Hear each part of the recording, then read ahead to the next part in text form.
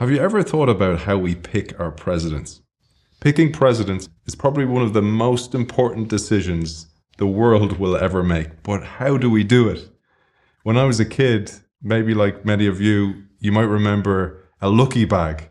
It was like a blind bag and you didn't know what was inside.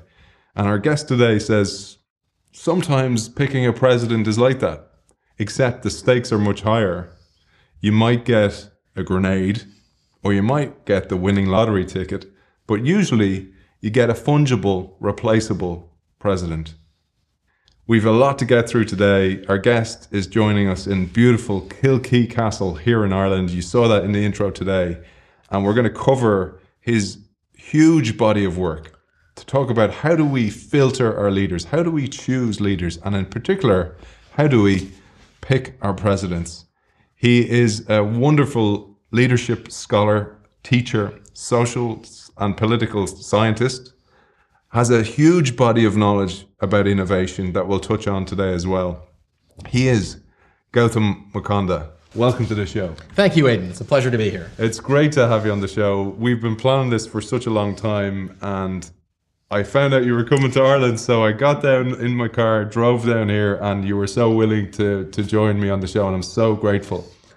There's so much we share in common, lots of invisible threads, and I wanted to kind of expose some of those threads. The first was you're a great friend, you're a great mentor, you're a great teacher, which was the great Clayton Christensen. Maybe you'll tell our audience a little bit about that relationship. Oh, absolutely. It would be my pleasure. So I met Clay. It took him like 2 years to get me to call him Clay, in probably 2005. So he was obviously a professor at Harvard Business School, and he was already probably the world's leading business thinker. And I was a extraordinarily obscure graduate student at MIT who no one had ever heard of. But his ideas had enormous influence on the US military.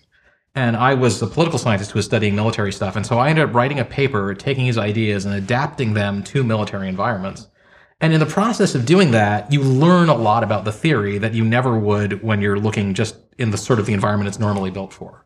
So for example, Clay describes disruptive innovations as more convenient or cheaper or things like that.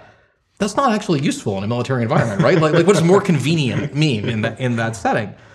So what I realized was all of those things that he was saying in his books, those are descriptions of disruptive innovations, but they're not a definition, right? There are disruptive innovations that are not more convenient, and there are lots of things that are more convenient that are not disruptive.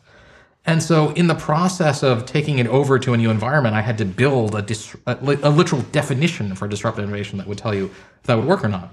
So a friend of mine was working for a company he had founded and said, you should go meet him. And I did, and I walked into his office. What he had not told me in advance was that Clay was 6'9". So I, looked up, and I kept looking up. I felt like a hobbit walking into his room. And I just said, Professor Christensen, I think there's really not a definition for your central term, and I think I provided one.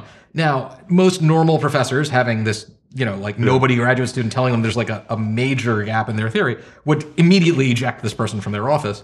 Clay, because he was the opposite of that, sat down and said, that's really interesting. Tell me some more. Anomalies wanted. Anomalies wanted. That's right. Yeah, tell me some more. And we talked through it, and he was sort of engaged with that for probably about an hour. Exactly an hour. His schedule was timed to the second. So it was exactly an hour.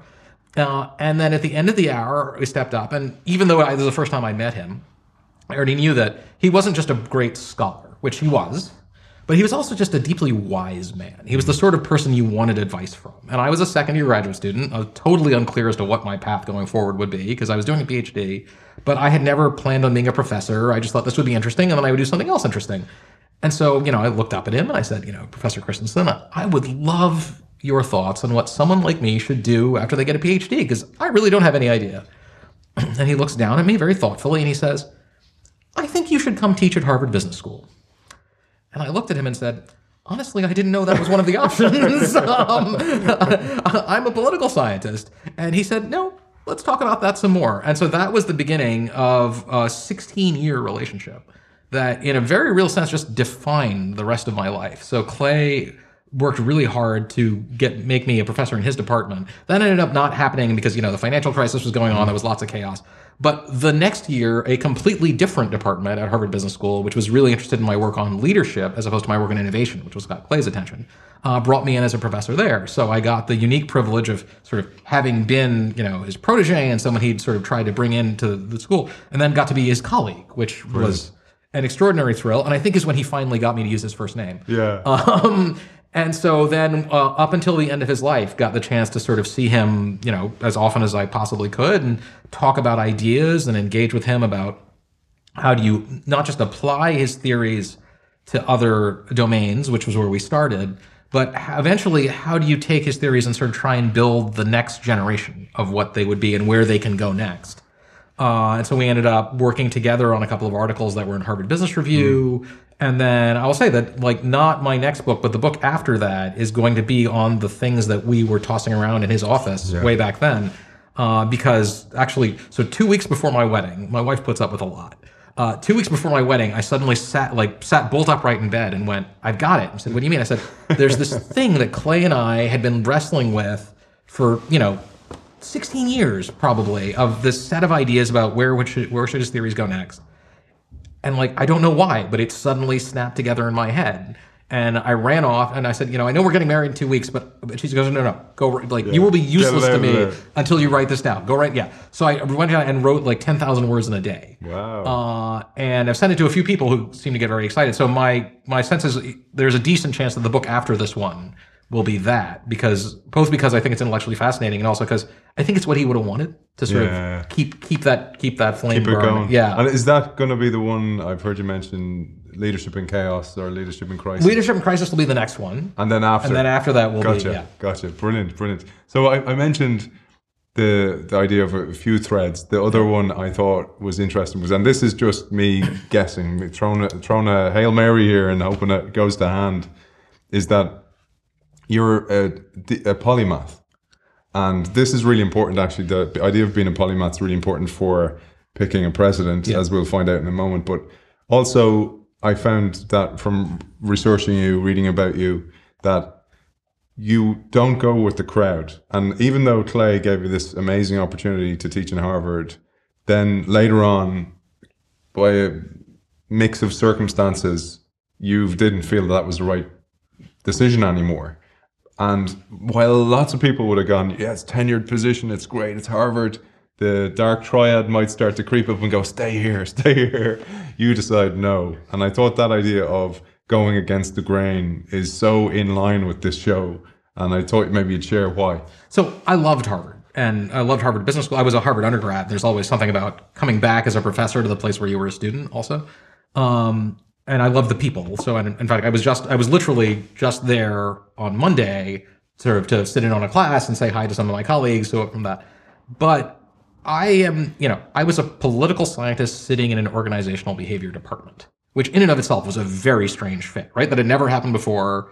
I think I was the only one in the entire country in that situation. And so when I came in, there's sort of go write books, things like that. But over time, it became clear that this is a department where people publish traditional articles on organizational behavior. And there's nothing wrong with that. That's phenomenal. It's very important work. But it is absolutely not what I do, right? I mean, when I was a political scientist, I was writing books about business theories and innovation. When I'm in here, I'm doing this stuff.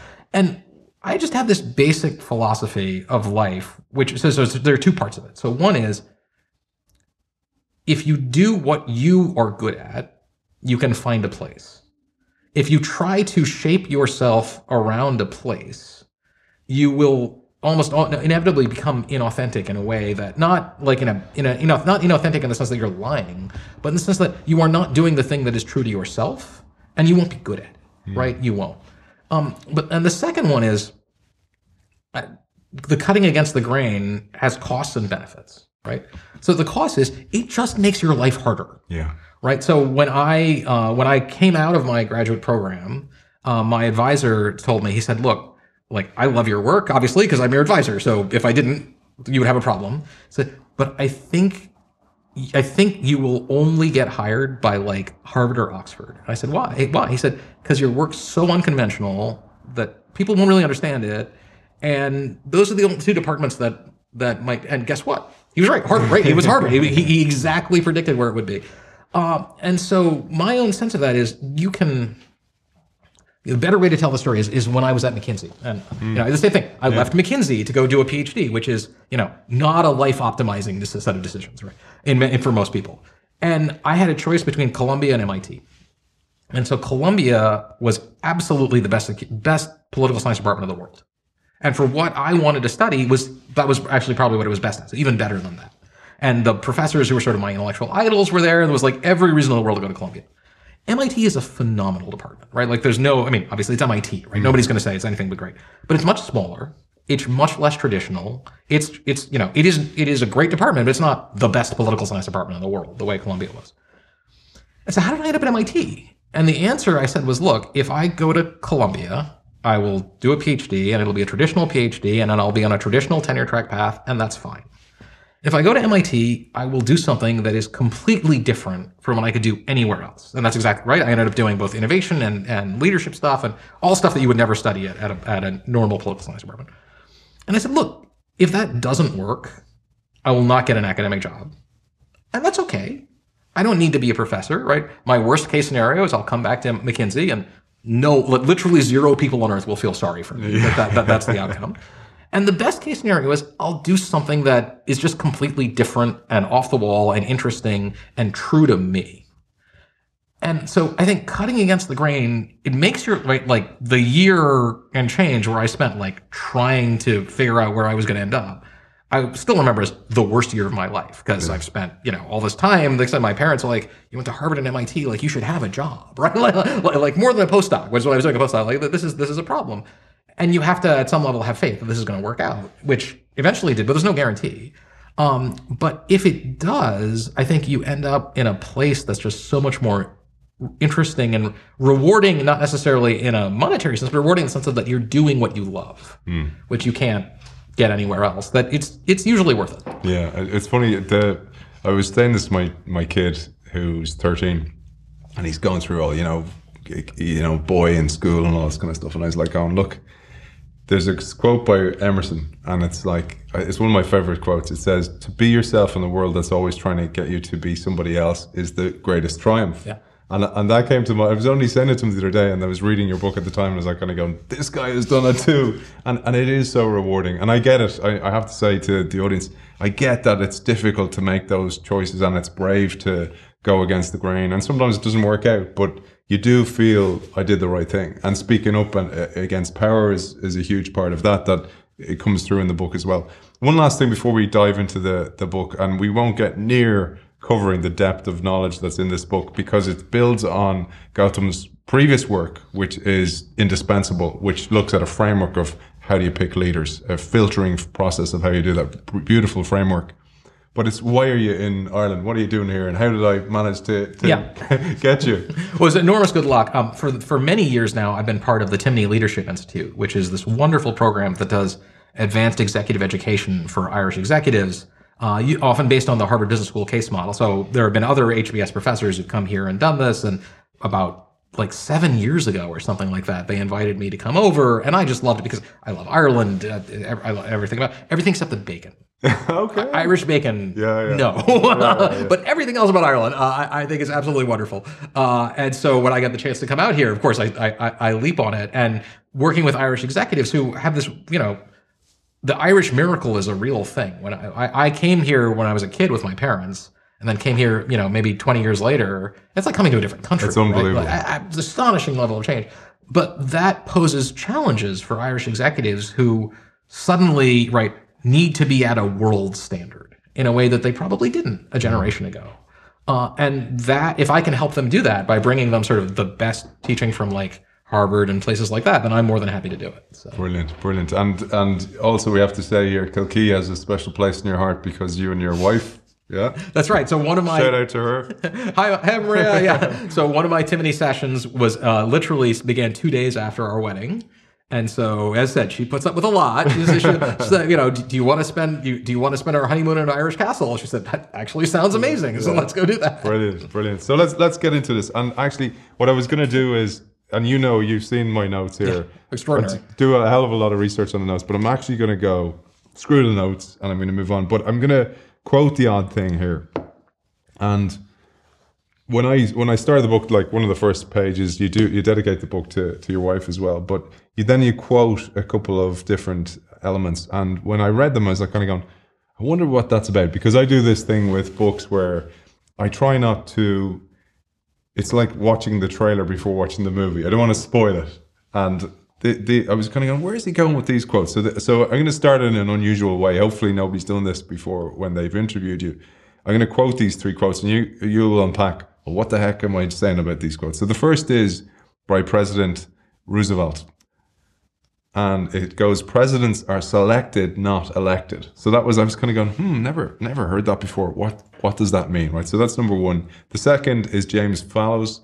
No real world human beings brings to the US presidency the range of attributes necessary for full success in the job. And the last is somebody we're familiar with in Ireland. He's been here as well, Barack Obama. Nothing comes to my desk that is perfectly solvable. Otherwise, someone else would have solved it. So where were you going with those, and why did you put them up front? So the first one is, and this is a central theme of the book, is that a lot of the work in picking who becomes the president happens before the first ballot is cast. And not just in the way we often think about that, where like, oh, it's party elites and donors and things like that. But there's a whole hidden process. What I would say is that the way I think about it is, for every president, there are 1,000 shadow presidents. People who might have been president, people who could have been president if the luck had gone slightly differently, right? If the dice had rolled a slightly different way. And the process of picking presidents, because it happens that so much of it doesn't involve elections, it really is a selection done by parties and elites and random chance. And it's hard to understand what the presidency is actually about and how you actually end up the job until you realize that there are these 1,000 people standing around who could have had the job. So the second one is the Jim Fallows piece, right? And that and the Barack Obama quote are actually meant to work together, which is the first one is the Jim Fallows thing, which is we should realize that the job we have created is virtually impossible. It is, right? In the average day for the president of the United States might involve making critically important decisions about national security, economics, healthcare, the sciences, and political choices. And that set of extraordinary, right? Not just that there are many, many decisions you have to make and, knowledge bases of extraordinary variety that you need to access. It's all of them are high stakes. There is no decision the president makes that is unimportant. And I think what that is really meant to drive home is the sense that anybody can be president, right? This is the sort of classic American thing. Anybody can be president. Anybody can be president, but not anybody should be president. It is, in fact, an insanely difficult job, and we should actually work really hard to make sure that the people who have it are the best people for the job. The United States is not a company, right? Governments are not companies. You do not want your government to run like a company, and there's no particular reason to believe that any particular CEO would be good at the job of being president of the United States or prime minister of Ireland, right? Like there's the skill sets are completely different. But big companies have much more carefully thought out and logical selection processes for CEO than most governments, and particularly the United States government, because it is very old, do for the presidency. And that should worry us, right? Because I would much rather have a bad CEO than a bad president of the United States. And so the third one is Barack Obama saying that the other one is we should view these people with sympathy, right? Especially in the modern presidency, right? They don't have any choices where it's really clear how it's going to come out. And we should acknowledge that we want them to try hard. We want them to do the best they can. We want them to sacrifice their own personal interests for the welfare of the country. And more of them have probably been willing to do that than you would expect, whatever we've been dealing with, more recently. But we also should say, we are asking you to make choices where there is no clear right answer over and over and over again, every single day for 4 or maybe 8 years. That it's going to take a special person to handle that task. When I saw that quote, and then later on I read something that I'll reveal now, I went, firstly, to be a CEO of a company, there's very little empathy for the CEO, because people go, oh, well, you're paid the big bucks, etc. Now, the big bucks in Ireland is not like the big bucks in the US and for these huge MNCs.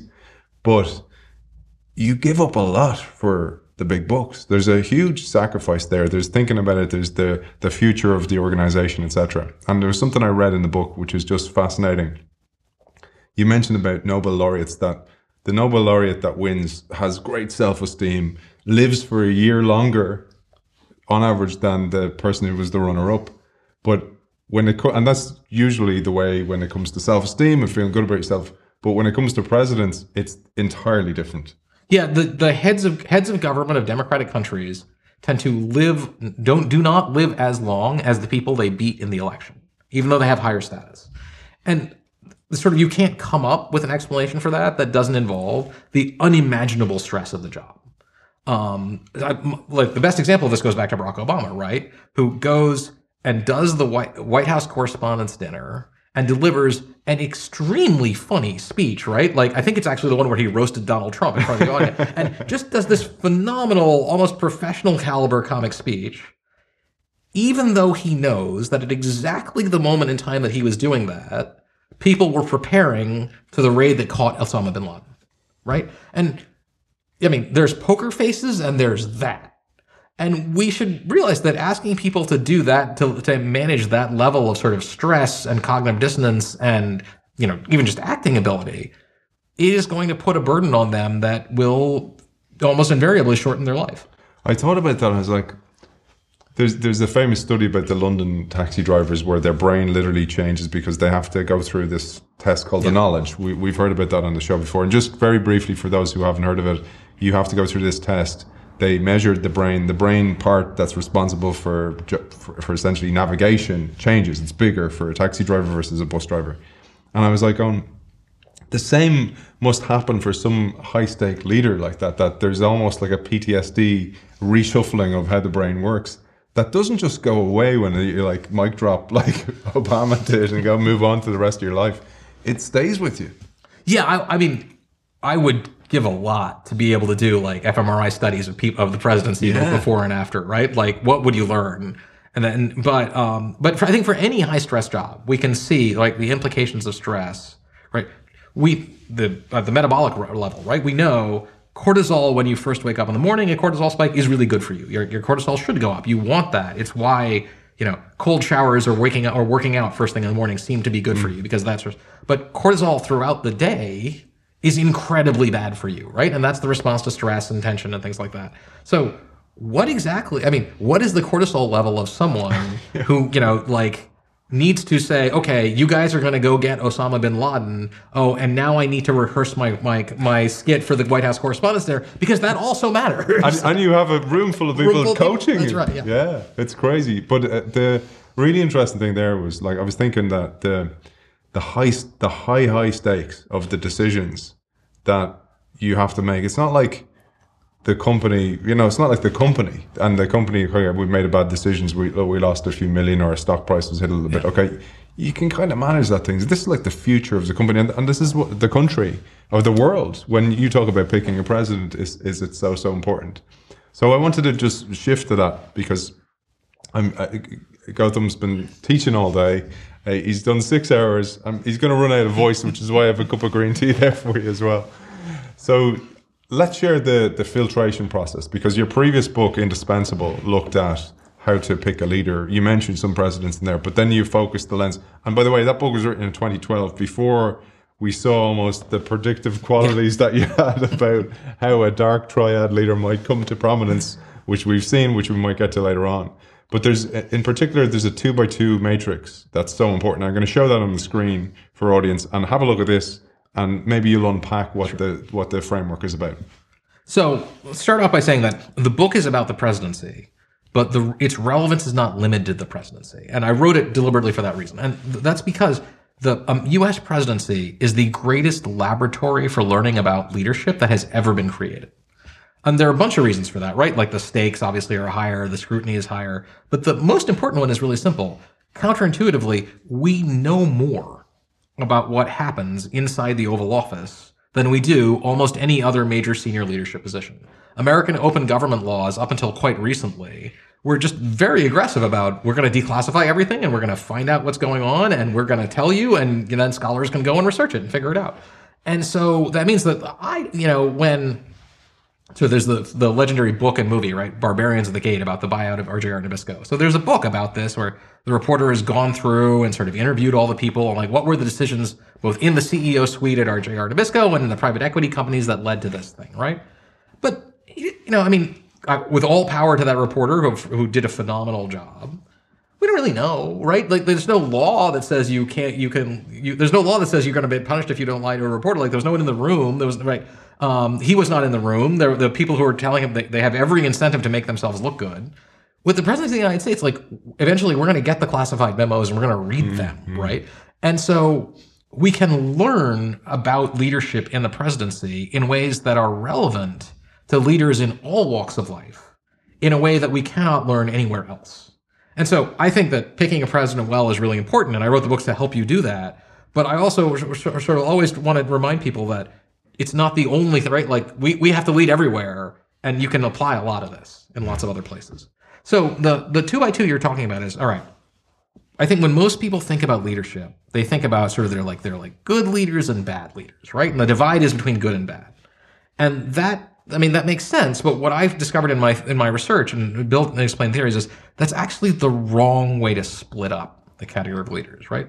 The other way to think about it would be more like normal leaders and extraordinary leaders. And extraordinary doesn't mean good. Extraordinary just means not ordinary, right? Out of the ordinary leaders. Because most leaders, and the academic research is actually very consistent on this, most leaders don't really matter that much. And what I mean by don't matter that much is if you replaced that person with the most likely alternative, right? The runner-up for the CEO's position. The difference between what actually happened and what would have happened if you replaced that person with the alternative is pretty small. And the reason for that is that most organizations put a lot of effort into selecting their leaders. So they evaluate these candidates for leadership. They do what I call filtering. And they eliminate from contention for the top job all the people who would do stuff that the organization sort of doesn't want them to do. All the people who are really, really different. So at the end of the day, and for a major company, this could be, or for most governments, this could be 20 or 30 years of evaluation, right? At the end of the day, all the finalist candidates are pretty similar. And the variation between what one would do or the other do is not that great. But sometimes, not all that often for most organizations, but quite often for some, you get a leader who hasn't been fully evaluated, who is very, very different from all of the other people who could get the job. And because they're very, very different, they do things that no one else would do. And what do we know about decision, right? If you make a decision that no one else in your shoes would have made, what do we know about that kind of decision? I think what we know is that it's what I call high variance, right? If you do something and everyone else in the world who is highly qualified says, that's a bad idea, most of the time, it actually is a bad idea. And you will fail disastrously. But every once in a while, it turns out that you were right and everyone else was wrong, and you will turn out to be be viewed as this sort of brilliant genius success. So these leaders who do what no one else would do are very high variance in their outcomes. And so unfiltered leaders have a high tendency to be high impact, and therefore high variance. And so when we're analyzing leader performance, more than good or bad, and we want to analyze leader performance because we want to get the ones who are good performers, we should think about high impact and low impact, right? Filtered and unfiltered, expecting the unfiltered ones to be high impact. And so then we say, okay, then that category has become a lot more meaningful, because what we're actually trying to understand is not who are the good leaders and the bad leaders. We're trying to understand who are the unfiltered leaders who did well, who are the unfiltered leaders who did poorly, who are the filtered leaders who did well, and who are the filtered leaders who did poorly, because the mechanisms that drive each of those outcomes are very, very different. This actually goes back to the most important thing Clay would always say about theory building, right? Something he said to me, like, more times than I can count. If you want to get a theory right, you have to get the categories right, right? If the categories are wrong, you cannot build a useful theory. And I said that one of the big things that I learned was our categories of analyzing leaders were wrong because we weren't thinking about them properly as filtered or unfiltered. Yeah, I love it. I was that framework. If you get anything from the podcast, that's so important to understand that framework. I was thinking about where to go, and I thought maybe we'd give a few examples. So filtered, unfiltered, for example. And I thought maybe a way to start would be with this kind of bone of contention. Well, it's not really between you and your wife. Who's your favorite president? Her favorite president is Teddy Roosevelt, and mine is Abraham Lincoln. Yeah, mine is Abraham Lincoln. Abe. Yeah, honest Abe Lincoln. And I mean, I am an enormous admirer of Theodore Roosevelt, who was a very complicated man. He had characteristics that were not admirable and characteristics that were extraordinarily so. I would say that while my favorite is Abraham Lincoln, Theodore Roosevelt led the most interesting life of any American and the most implausible life of any American. Like he was, I mean, so he was right. He went to Harvard. He wrote a book that when he was a senior at Harvard. When he was a senior? Yeah, his first book was acknowledged as a all-time classic of naval history as a senior in college, right? Unbelievable. Builds this incredible career in New York. His wife and his mother die on the same day. Goes out west, does this ranching adventures where he's off, like something from a movie. He's getting into, fist fights with gunfighters. I thought of him as Dances with Wolves. That's right, yeah. And chasing down bandits across the wilds, and then he comes back, becomes governor of New York, and then becomes vice president of the United States, not because he was some incredibly popular figure in the Republican Party, but because of the sort of barons of the Republican Party, who were taking advantage of the corruption that he hated, were like, well, what's the most useless place we can put him? Yeah. I got it. It's the vice presidency, right? Yeah. Actually, when I heard you write about that, I heard talk about it before. It's like you were like, what's the worst place you could put him? I was thinking on the Bing search engine. Nobody ever goes there, and now it's back. Exactly. And then when McKinley is assassinated, suddenly he's become president of the United States at 39. Yeah. Right. Like he's going to be the youngest president of the United States until the end of time. Right. Yeah. It's just inconceivable that anyone would ever have this position. I don't want to interrupt your flow, but it's so important to understand why they put him into the vice president role, because he was starting to expose things, and it was a very different world then. I hope. Yeah. This is the essence of filtration, right? They didn't make him the vice president because they were like, oh, this is the second best person to be president of the United States. They made him the vice president because they said, we want to put him in a position of no power whatsoever, so all his reform efforts will go nowhere. Right? And then they suddenly made him the most powerful person in the country, but they didn't mean it that way. Right? This is what it means to be unfiltered, where the entire system is saying, we don't want you as leader, and he ends up as the leader anyways. Now, Lincoln is my favorite because, and I mean, this is not an uncommon thing to say. I think religious figures accepted, Lincoln is the most extraordinary, the greatest human being who has ever lived. And the most written about. Yes, that's right. There are more books about Abraham Lincoln than any other person who has ever lived except Jesus. And I would frankly say he deserves it. This is another one where the story doesn't really make sense, that he, in his own estimation, had 9 months of formal education. And yet, in the assessment of John Steinbeck, who knew something about good writing, said that he was the greatest American prose stylist who has ever lived, right? And this is not, I think, hyperbole. My example would be when Vicksburg, during the Civil War, when Vicksburg fell, the city of Vicksburg fell, and the North had captured control of the entire Mississippi River. He writes, once more the father of waters flows unvexed to the sea. There is no other American president you can imagine writing a sentence that beautiful and just say, yeah. Particularly then, because today they probably have somebody writing it for them. Yeah. And in fact, to mention Barack Obama, right? Like that, one of the things about Obama is his best speeches were ones he wrote himself, which is really striking. And so Lincoln also is as unfiltered as it's possible to be. And there are any number of ways to demonstrate that, but the easiest one would be his total career in national politics before he became president of the United States was a single term in Congress, right? If a one-term congressperson ran for president of the United States today, it'd be a laughingstock. It would be a joke, right? And he was elected because he got the nomination for the Republican Party because his team portrayed him as essentially the most moderate Republican.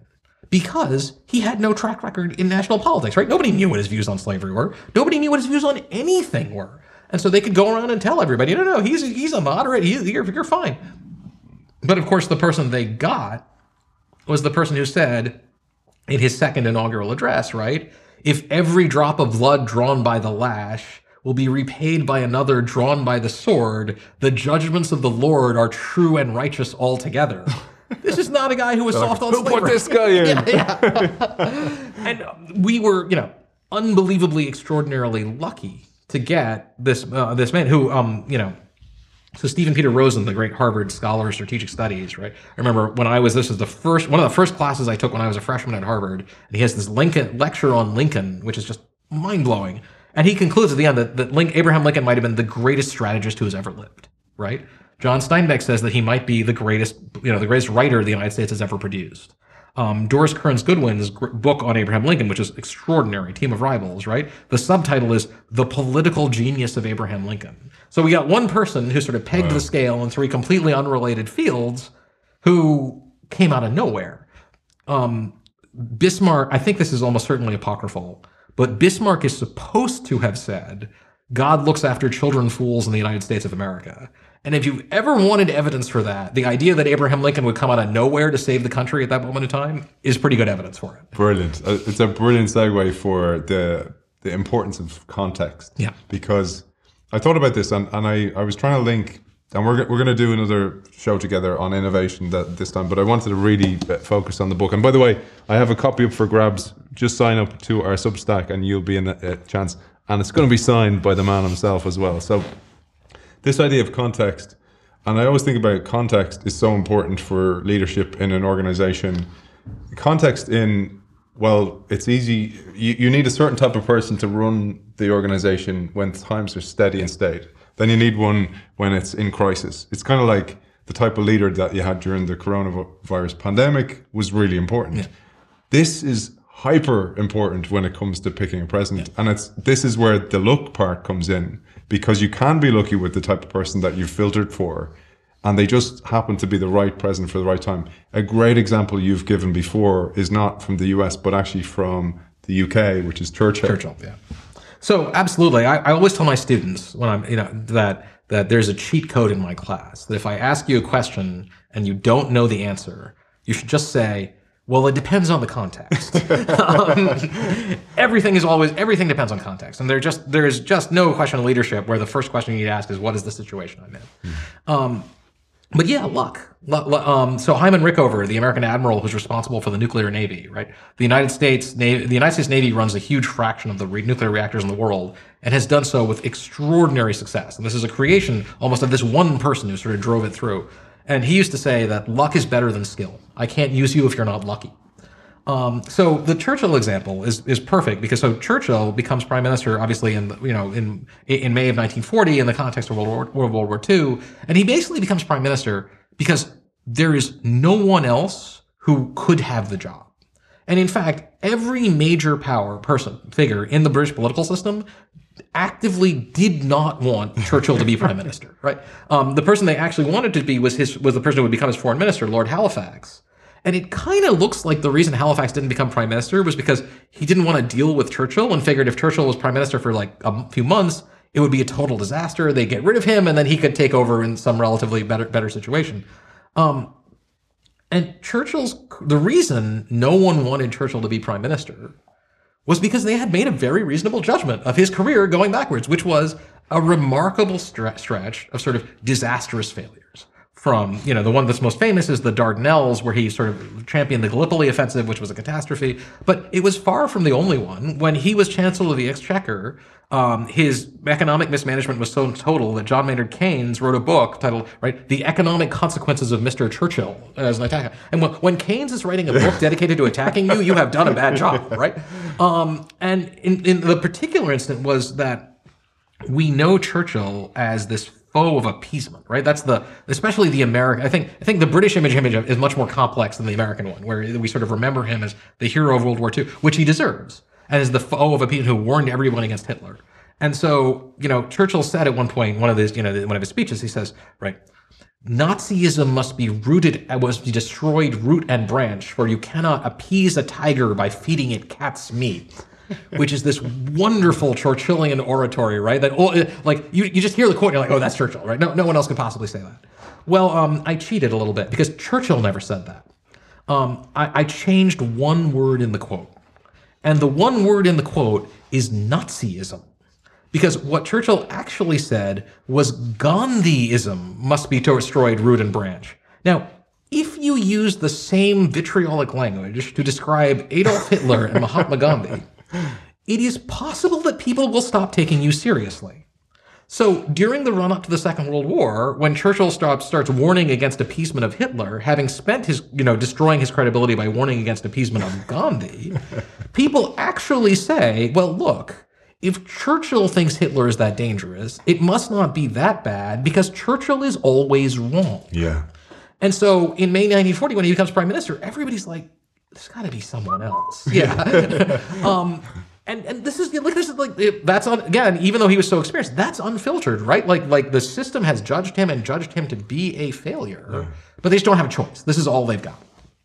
But of course, in May 1940, if any other person had been prime minister of Britain, I think Britain would have negotiated a peace. Because if you put yourself in that position, any rational person would have said that. So much so that David Lloyd George, the prime minister who led Great Britain to victory in World War I, right? No one had in his entire life ever accused David Lloyd George of being a weakling or a pushover. That just wasn't him. Lloyd George stands on the floor of Parliament and says, we have to sue for peace. And when people ask him why, he says, look, this is a quote, tell me how we win, right? What is the story you're going to tell about how we win this war? And if you can't tell me that story, then we have to sue for peace.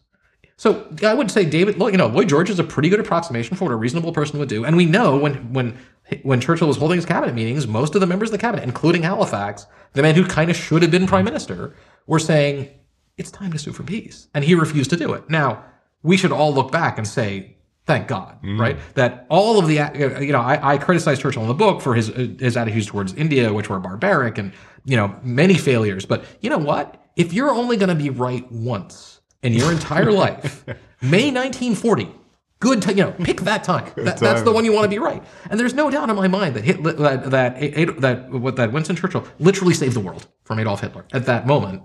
The paradox of this is, it is the very traits that made him so disastrous in so many other situations that made him a success here. That his absolute vitriolic response to anything that he portrayed and he believed was a threat to the empire, which made him, express the desire that Mahatma Gandhi be stomped by an elephant in his protests out in India, also meant that when you saw Hitler, who actually was that threat, he was the first person to realize what was going on and the person who would stand and fight when no one else would. So look, right? If not for Hitler, Churchill would be remembered as an extraordinary writer who squandered remarkable talents by being wrong on almost everything in his career. Instead, we remember him as the man who saved the world, and he deserves it.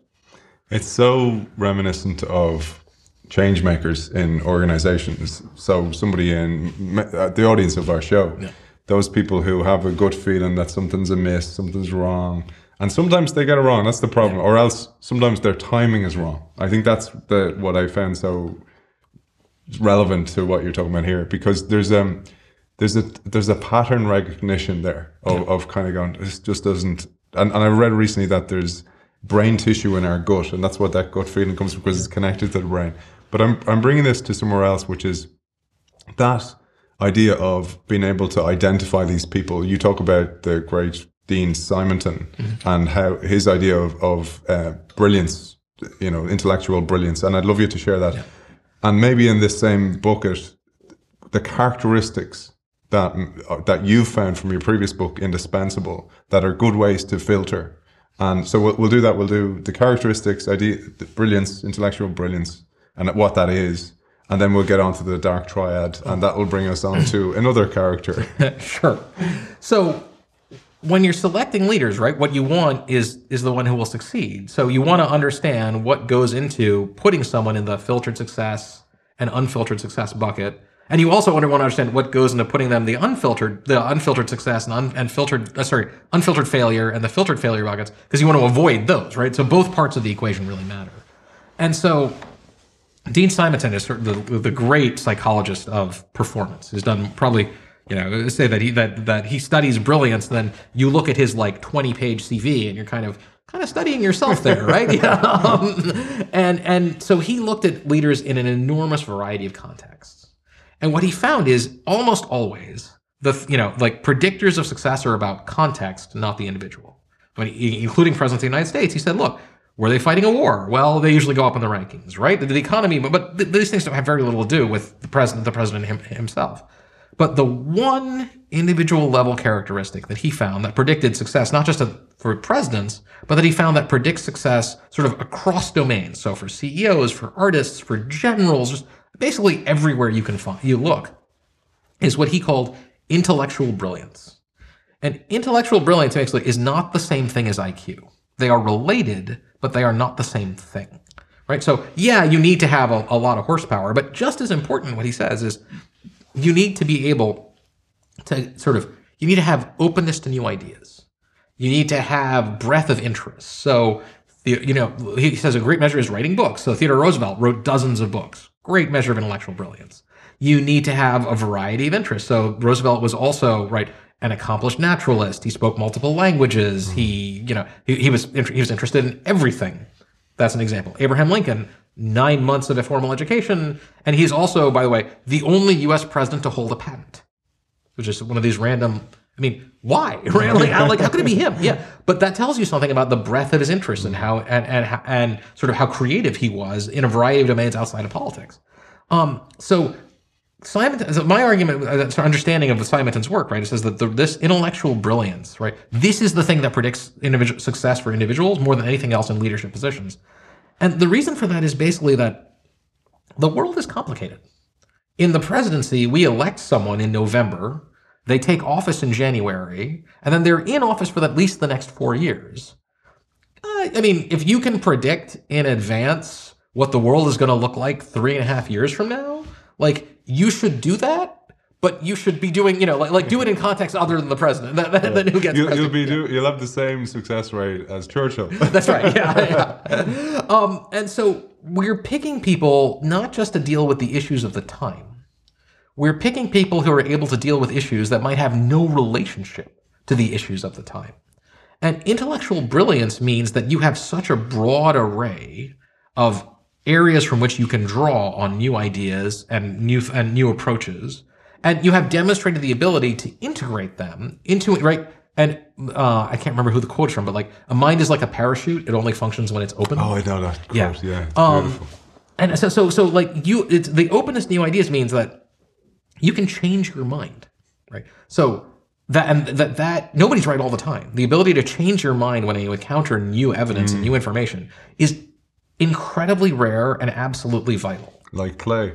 Clay, anomalies one. And so Clay was the sort of person who would meet, for a young graduate student he's never heard of, tells him, I think you made a mistake. And his answer would be, that's great. Yeah. Tell me more.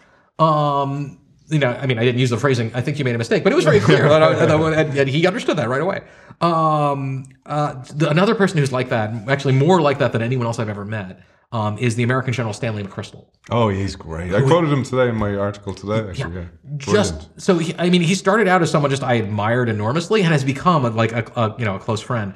And more than any other person I've ever met, I think Stan goes through life hoping that he will encounter someone who convinces him that he's wrong about something.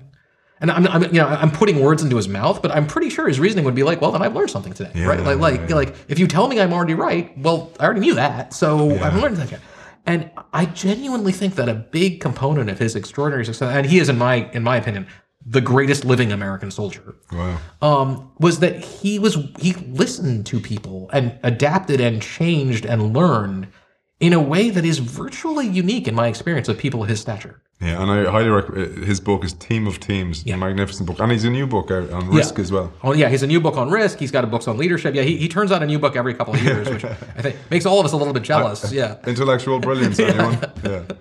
So let's move on to I mentioned there the characteristics. Yeah. So maybe we'll move on to the dark triad because one of the things we were interested, we were going for a little walk here, and the videographer today that's doing a brilliant job, David, was over with us. We were over at these suits of armor. I said to Gautam, the thing about these it's kind of like when a leader gets to the idea of being filtered. It's like they can wear the coat of armor and then they take it off once because they don't have to answer to power anymore. And it's kind of like, now I'm in the seat, so you'll do what I told. And actually the mask falls off. And that is so important. And this is where the dark triad becomes really dangerous because you can be tricked, particularly by a narcissist. Yeah. All right. So let's split out this. Right there are a bunch of different sets of concerns, and let's split them out here. So the first is this idea of what power does. So when you're picking an unfiltered person, right, you are picking someone whom you don't know that much about. That's the way you have to think about unfiltered people. You just don't know that much about them. Now, obviously, that's problematic in and of itself, because if you're picking someone for leadership you don't know much about, you could be very unpleasantly surprised. But it gets particularly problematic because of the unique characteristics of power. And so the thing about power, right, you often hear people say that power moderates people. Not really.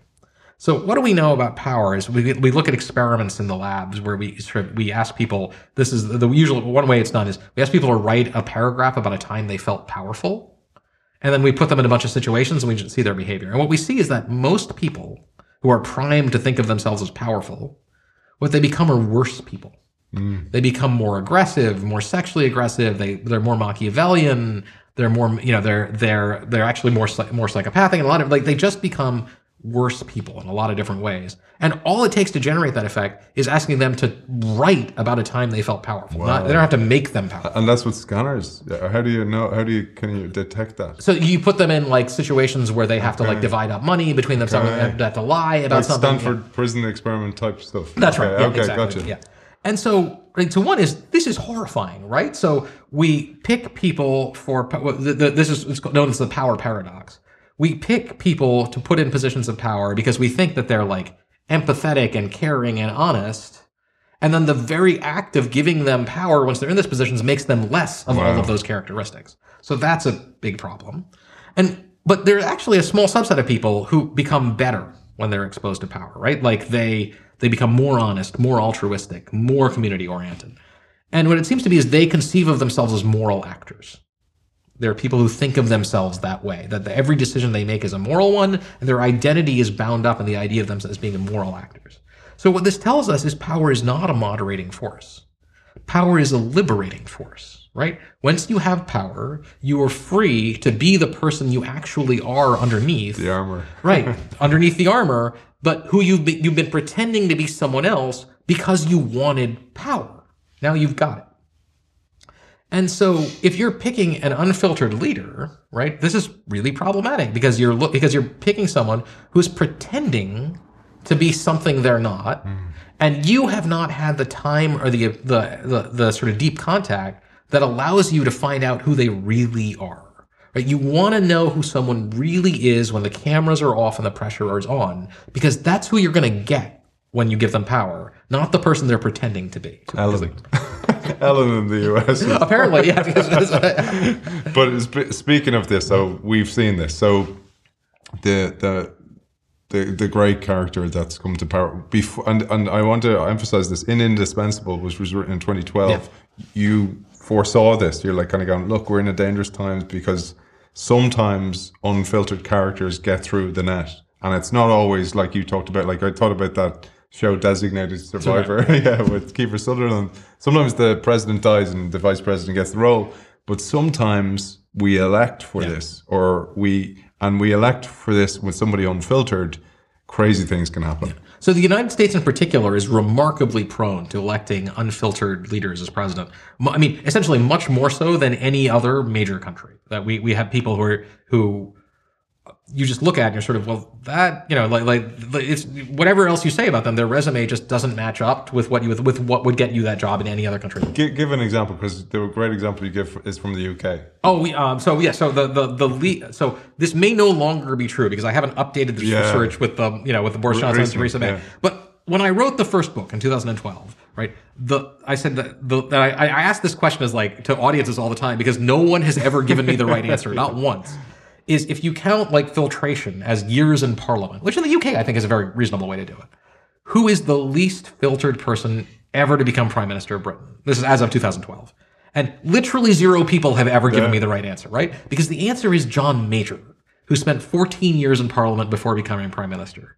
I like to say that I am the only person in history ever to use the phrase the meteoric rise of John Major, right? But what if John 14 years would put him in the upper quarter of American presidents. That distinction is ridiculous, right? That you're giving you're making the most powerful person in the world someone who you really don't know that much about. But in the first book, what I said is what you really need to do is avoid disastrous leaders. And the second book, I sort of developed the theory a lot more and started thinking about how do you get better ones. But there's like your first priority, especially when you're thinking about like the United States or CEO of a major company or something where you have a lot to lose, right? And not that much to gain. Like in the United States, is the wealthiest, most powerful country in history. So another Abraham Lincoln would be wonderful, but after 8 years of that person as president, we would be the wealthiest and most powerful country in history, right? But the downside is much larger. And so what can you do to avoid the catastrophe, right? And what I say is the thing that you need to do is avoid candidates who have what I call false signals. So characteristics that make them look more impressive than they actually are. And for our audience, I want to emphasize this was published in 2012. Yes. It was written long before that. There is nothing about modern politics that I could possibly have imagined at that point in time. I'm going to show on the screen table 4 from this book, which is Intensifiers and Facades. Yeah. That's a really important table, and maybe we can talk to that. Yeah. Okay. So I'll go from the first book to this. The second book is where I ended up after I thought about this for another 10 years. So the first book I said like the 4 things you should worry about. What these all have in common, right? Is they make someone look more impressive than they actually are. And the first one, as I said, personality and psychological disorders, were the examples I used were narcissism and sociopathy. And so the reason is that both of these create very positive first impressions, but have very large long-term costs. If you get a bunch of people in a room who don't know each other and you ask them to vote for the leader of the group, surprisingly often they will vote for the most narcissistic person in the room, even though narcissists are just awful leaders.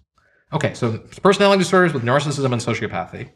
I said, second is you really got to worry about sort of out of the mainstream or highly simplistic ideologies. Oh, yeah. That for any complicated problem, there's an answer that is simple, obvious, and wrong. But there are people who will try to sell this to you, right? So the third one is an extremely risk-prone or incompetent managerial approach, right? Because think about this as, suppose you just take a lot of risks as a manager, and there are 1,000 people who take lots of risks as a manager. One of them is going to win 10 times. And that person is going to look like the greatest manager who has ever lived. But actually, we're just not seeing the 999 people who made the same decisions and it just didn't work out, right? And the fourth thing that we should really, really be worried about is unearned advantages. Yes. Right? Because we often ask people, did you learn from your experience? That's really important. You should learn from your experience. But that is conceiving of experience as a developmental process, right? You had this experience and you got better. Experience is a developmental process. But experience is also a revelatory process. And what I mean by that is you had this experience and other people can observe what you did. And then they can learn about you and make a judgment about your real capabilities. If you come from, say, a wealthy and powerful family that can make sure that no matter how badly you fail, you get promoted, then we are short-circuiting the revelatory component of experience. So even though you've amassed this amazing resume, we don't actually know anything about you. So I said in 2012, you should be really, really worried about people who are narcissists and sociopaths, people who have out-of-the-mainstream ideologies, people who have extremely risk-prone managerial style, and people who have unearned advantages like inherited wealth. So that happened. So the 2016 election rolled around, and suddenly I was like, I guess I'm going to revisit the presidency soon. And that was the only. So in the second book, we got much more specific because I really wanted to drill in and understand that. And so then you says what we really need to think about, right, is like intensifiers and facades. That's the much more sophisticated version of what laid out in the first book. And the way to think about that is facades are bad signs. They are things that people create that make them look good when they are actually huge negatives. Narcissism is the classic facade, so is psychopathy, so is the third member of the dark triad, Machiavellianism. These are three sort of psychological personality conditions that are often comorbid, right? So someone who has one often has the other two. They often and so they happen so often that psychologists name them the dark triad. And the dark triad is it's just dangerous, right? There's a really good article that says that if you want to think about the dark triad, the best example of it is James Bond, that he's sort of a perfect dark triad character. And if you think like James Bond is sort of great for Britain, but everyone around him dies. He climbs to the top by climbing on them. Yeah. So you don't want to be one of the person around him. So the dark triad is really scary, and that's a that's a facade. There are other things about like gambling and things like that. But the other characteristic is sets of characteristics. So a facade is a red light, right? Saying just go away. Intensifiers are yellow lights. They're saying this person will have a really big impact, and you don't really know if it's positive or negative. So be really careful, because negative is a lot scarier than positive is good. And the classic one of those is charisma. So charisma is the ultimate intensifier. Surprisingly, it's kind of hard to find a definition of charisma in the literature. And so in the book, I propose one, which is charisma is the ability to get people to do things through force of personality that you cannot through rational argument, right? So you are charismatic, and you tell me to do something, and I do it, whereas someone else who said the exact same thing to me, I'd be like, no, not a chance. And so we have a huge tendency to select charismatic leaders. And in particular, we tend to select charismatic, unfiltered leaders because, of course, charisma is at its apex when you first encounter someone, and it becomes incredibly powerful. And this is a very real phenomenon. You see literature of people who doubt the existence of charisma. I'll say, if you have ever met Bill Clinton in your life, you will never for 1 second doubt the existence of charisma. His charisma, especially he's had health problems now, but especially back, when he was at his peak, was like a physical force in the room that commanded attention at a level that that is impossible to convey until you have experienced it for yourself. Usually when I ask a room, name someone who who you've encountered who is a charismatic, literally 95 times out of 100, somebody will stick their hand up and I met Bill Clinton once and he was the most charismatic person I've ever met. He's just off the charts. But there are other people like that. Jamie Dimon, the CEO of JP Morgan Chase, is extraordinarily charismatic. Whatever you think of his performance, whether good, bad, whatever you rate him, he is incredibly charismatic. But charisma is really dangerous. Right? We always say we want a charismatic leader, and we don't think about the downsides here. Because if you are an extraordinarily charismatic leader, and you can persuade people to do things that they would not otherwise do, if your ideas are great, that's phenomenal. You can do things with the organization that no one else could get it to do. But if your ideas are awful, that's disastrous, because you can do things with the organization that no one else would persuade it to do. Charisma does not have a negative or a positive valence. It is just an intensifier. That's really, really, that is really dangerous when you're talking about people of extraordinary positions. And so to get to where I know we're going is Donald Trump. So I personally do not find Donald Trump to be appealing in any way, shape, or form. I make no secret of that. But Donald Trump is intensely charismatic, right? When he said, I could shoot someone on Fifth Avenue and not lose a single vote, he might lose one, but he's not exaggerating by much, right? That is the definition of a charismatic hold on people. You don't have to be charismatic to everyone to be charismatic. You just have to be charismatic to a sufficient number of people. And clearly he has an enormous appeal in that regard. It's so funny because let's conclude with this. Let's bring it full circle to innovation again. And then what we might do is kind of go, okay, using my framework, if I was to filter for Trump and Biden, what would I do? So there's that. And I just wanted to get this in there because you mentioned about the ill health. I found it fascinating when you said about how that has a massive role to play with a leader, because age is almost like a demasking as well. These intensifiers, age is an intensifier. So maybe we'll say a quick word on that. Yeah, so age, you often hear people say that people mellow with age, but that's actually not, right? That's not it. What happens with age is you become a caricature of yourself. Your underlying characteristics become intensified and sort of larger. And so aging becomes an intensifier because the person you're elected, right? You elected the complicated person that you know. And what you're getting over time is the caricature of the person that you know, and that can be very, very dangerous. So aging in leaders, and there are also other, right? We all know people who seem immune to the ravages of age. I had my dear friend and mentor, Dan Aaron, who passed away when he was 104, wrote his last book at 102, and biked into the office every day till he was 95. We should all be so lucky, right? I wish, or I remember seeing him biking down the streets of Cambridge and going, well, I'm 27 and I'm not doing that, right? So, but as always with such things, what I say is you got to remember that you're taking bets with the highest of stakes, which means you don't want to rely on the outliers. You want to rely on the base rates. You want to think about the fact that on average, things change. So you were a professional athlete. I certainly was not, but I like to work out. I am I'm in better shape now than I was when I was 22. But I don't have the energy levels that I did when I was 22. And I imagine you sort of noticed the same thing, that no matter how much you were like there's actually this wonderful study where they had an NFL linebacker, right? Like, the peak of physical condition, like just try to replicate the movements of like a 5-year-old over the course of about an hour.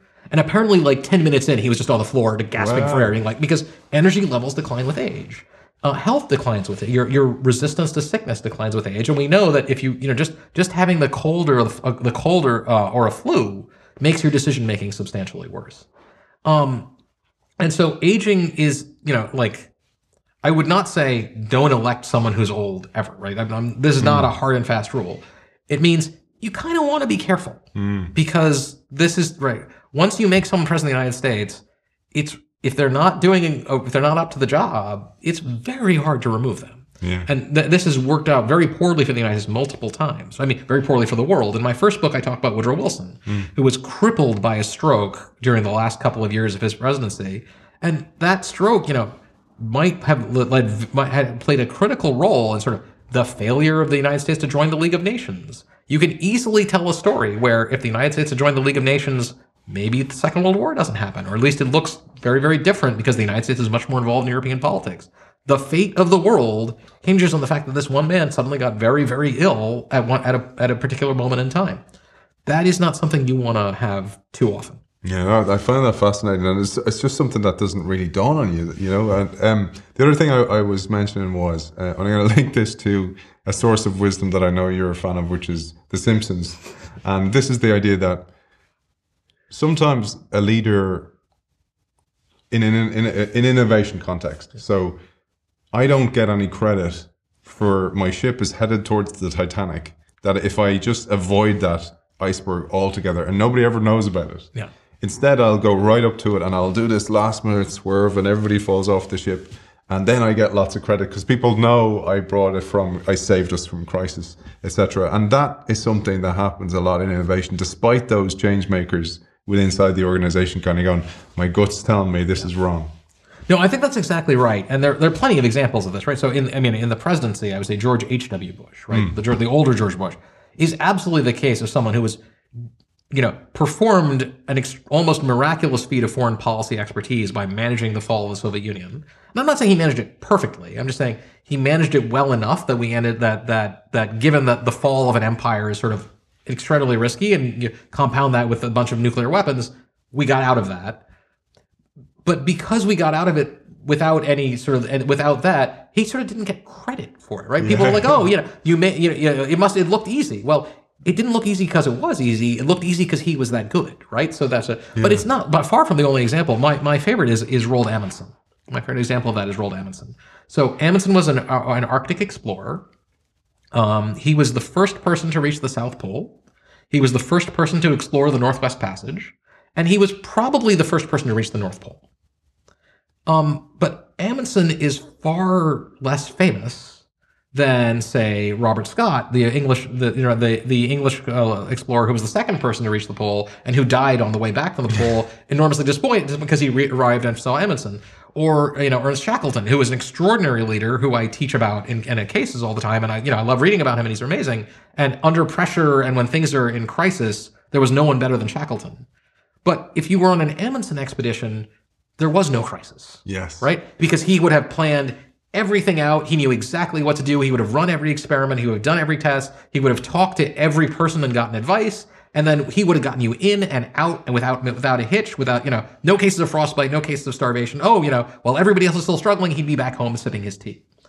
So I find this all right because, if I wanted to be on one of these expeditions, I want to be on that guy's expedition, right? But somehow he's not the person we all learn from, even though he is the person who all of our leaders should emulate. Yeah, it's a really important one. I call it the referee effect. So if a referee or an umpire has a good game, nobody says anything. Yeah. It's only when they have a bad game. So the last thing we'll finish on, I thought, was because you're exhausted and you're meeting some people here you're going up to Dublin, is if we were to do it again, Yeah. so if we were to use your framework to pick a president, how would we see Biden and Trump, say, for example?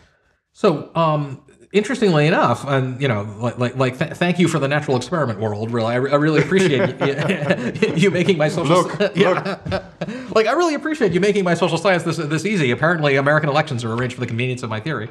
Biden and Trump sort of peg the scale at the two extreme ends, as far apart as it is possible for the American political system to produce. So let's start sort of counterintuitively with Biden. Joe Biden broke my graphs. That's the way I put it, right? So I measure filtration. There's a bumper sticker. That's right. I measure filtration by looking, not the only way, but primarily by looking at the number of years that people have spent in what I call filtering offices. So positions in the American government senior enough that political elites are evaluating you and going, this guy going to be president of the United States one day? How do we feel about that?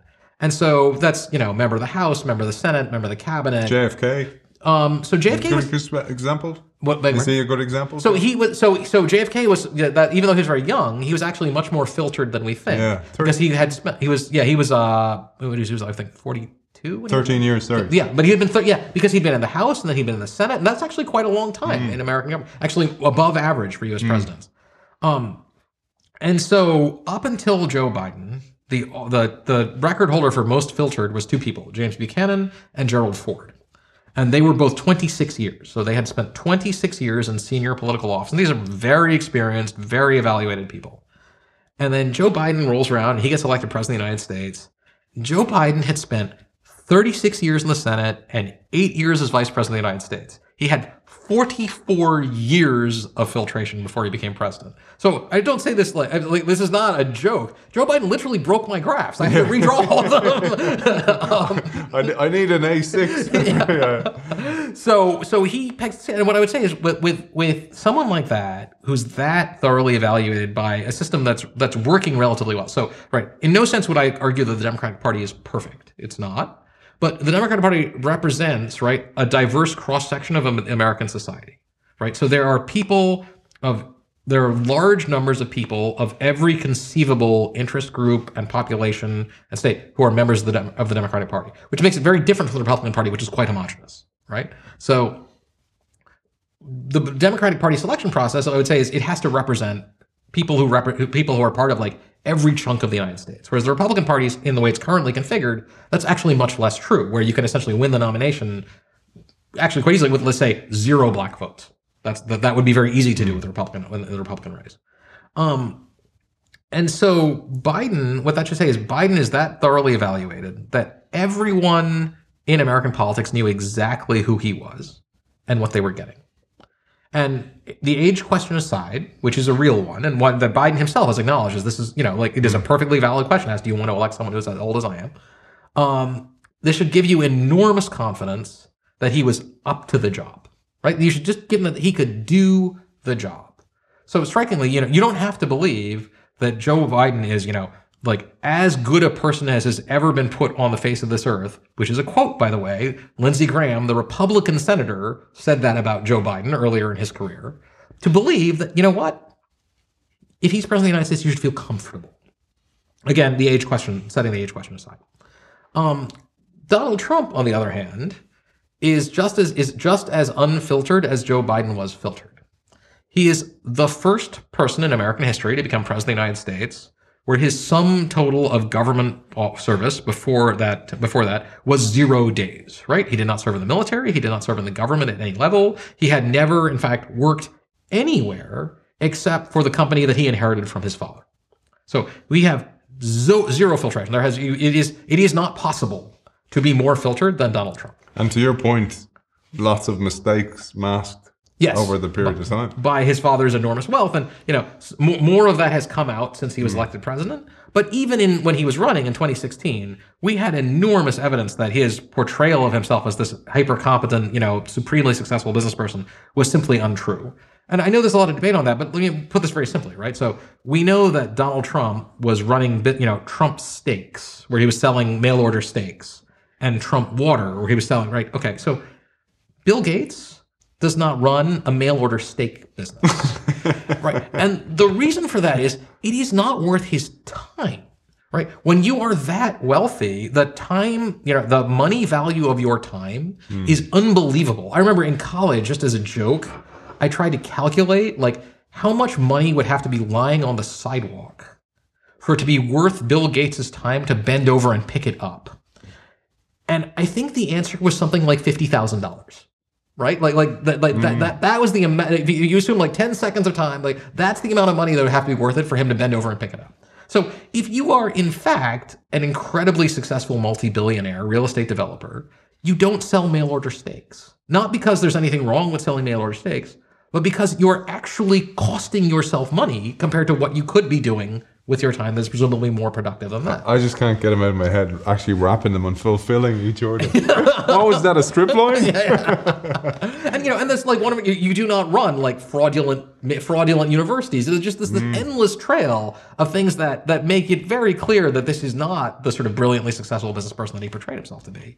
So then layered on top of that, you have all these warning signs that we talk about, right? So so if narcissism is sort of like a facade of, someone's really impressive. But there's this wonderful quote in my book from the psychologist who said that Donald Trump has saved me a lot of money because I used to have to hire actors to act out skits of narcissism so that when I was teaching class, I could show my first year students what a narcissist looked like. So now I just turn on CNN, right? Yeah. And I just show them videos of Donald Trump, right? There has never been a more transparent narcissist in all of time than Donald Trump, right? And you can go through the sort of like, I'm not saying, by the way, that he is a clinical narcissist. I'm not capable of making that judgment, and I would not do it at a distance.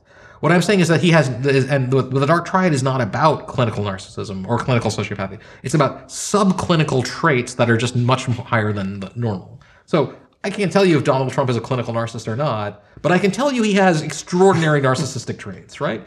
Sociopathy would be another one. I'm just saying, there are endless numbers of examples of this, but since we're taping this, just a few days after the anniversary of 9/11, I note that right on 9/11, when the attacks happened, Donald Trump was on the phone with a New York radio station, and his first response was to boast about the fact that with the fall of the Twin Towers, one of his buildings was now the tallest building in Lower Manhattan, right?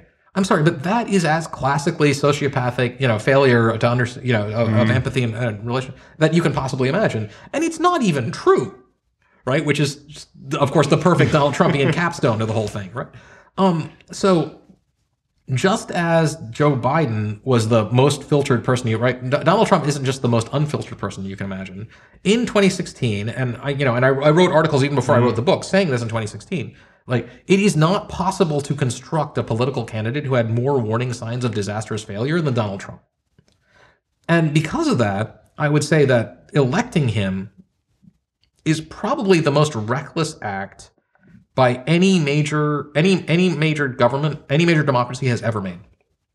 Because given the stakes of the US presidency, where if you don't if you're not like deep into politics, you hear people say, the president is the most powerful person in the world, and you're just like, it's like a poetic epithet, right? When you read the Odyssey and it's wise Athena or something like that. Oh, the most powerful person. We don't really think what that means, right? The president of the United States has virtually unrestricted control over enough nuclear weapons to end human civilization. The president of the United States, right, can start, even stepping down from that, can start wars, can declare states of emergency, has enormous influence over the economy, over the environment, over the culture, just everywhere you can imagine. There is no person, of the 8 billion people on Earth, there is no person whose life will not be touched in a profound way by the decisions made by the president of the United States, even if they never know it. I'm not sure any person should have that level of power, but if we're going to give it to someone, we should be very careful. And we chose to give it to someone for 4 years who had every possible warning sign, both as my book said, but as there were plenty of reasons to believe that even before I wrote my book, that he would use it poorly. And that is an action of remarkable recklessness. Now, before the election, I also wrote that that's not this insane. Like there's a possibility of a good outcome. The most reckless act by any major political party before the election of Donald Trump was absolutely the nomination of Abraham Lincoln in 1860. At the moment of supreme political crisis in the history of the United States, The Republican Party chose to nominate a one-term congressman with 9 months of formal education and no experience in warfare, diplomacy, grants, or any of the things you would take to win a civil war. That worked out pretty well for us because sometimes filtered leaders actually end up pegging the scale in the opposite direction. So I actually wrote before that, I am not optimistic. This guy has every conceivable sign to believe that he's going to be a disaster, but it might work out well. And sadly, I was, not at all surprised by the outcome we got. That was so important. And I think a final point, I thought about this from an innovation perspective, that the company's not doing well. Let's throw a Hail Mary pass and, with this selection of the leader. And it felt like that. It felt at the time, I remember thinking, kind of going, well, same like you, maybe this is what's needed, shake up the status quo, the bureaucracy. And, the elites picking or at least creating the pool from which the leader is picked each time. And then I went, why? Why did it happen? Because so many people wanted him in position. And I suppose that's a big, big question, but maybe one that we'll land today's ship on. Sure. So the first thing to remember is that Donald Trump could not have won in any other country, by which I mean there is no other major country with a presidential system where the person who gets fewer votes can win the election. Right? So Donald Trump won in the Electoral College, but he did not, not only did a majority of Americans not vote for him, he actually got a smaller proportion of the popular vote than Mitt Romney did in 2012. So what we say is that if 30,000 votes had gone differently, Hillary Clinton would have won that election. And in the popular vote, the 2016 election was not close. Most Americans did not vote for Donald Trump, and he never represented a majority of the American population. He won in a very real sense because he drew an inside straight in the Electoral College, and it was kind of a fluke thing. And we should, obviously a big theme of my work is fluke things really matter, and we should understand when they happen, but we should also understand that maybe I don't want to overread, right? But the second thing is to how this would happen is, so in my second book, I was trying to understand how is it that filtered leaders fail, right? Because that should never happen, right? If they're so thoroughly evaluated, why do they fail? And the answer I came to is that filtered leaders fail when the system that selects them has been captured by a single concentrated interest group that essentially says you only get to run the organization, whether it be CEO or president, if you serve our interests first, even if that harms the organization as a whole. Yeah. And there, whenever I say this to executives, you get these nods of like, oh yes, I've been in organizations that were run that way, right? In the United States, in 1856, that was that organization was the slaveholding power in the South, which had captured control of the Democratic Party and essentially said, the Democrats' nominee for president doesn't have to be a Southerner, but he has to be someone who will give Southerners everything they want in order to increase the power of slavery. And we got the most disastrous president in American history in James Buchanan because of that. So in the election of Donald Trump, we actually just perfectly timed because just today we got excerpts from Mitt Romney, a biography of Mitt Romney, where Mitt Romney talks about, in this biography, about how other Republican elites talk about Donald Trump. And he says, he was the only Republican senator to vote to convict Donald Trump the first time he was impeached. The only one. But he says, when the cameras are off, essentially every other Republican senator will tell you that if they had voted their conscience, they would also vote to convict Donald Trump. Every other Republican senator will tell you this guy is a joke and a nightmare and a disaster, right? So one is, we should feel like horrified and disturbed by the fact that if you are a U.S. senator, you are a wealthy and powerful person, and you have sworn an oath to uphold the Constitution of the United States. And apparently, other than Mitt Romney, according to Mitt Romney's testimony about his own co-partisans, not one of those people took that oath seriously. That's horrifying beyond words. But in the case of, the particular case of Donald Trump, what is clear is Republican Party elites, not uniformly, but pretty close to that, were looking at this guy and going, oh my God, this is going to be a disaster. But they didn't stand up and say anything because the Trump movement had got so much control of the party. They said, my career will be over, so I'd be better off silent. Now, I don't have a lot of sympathy for that position.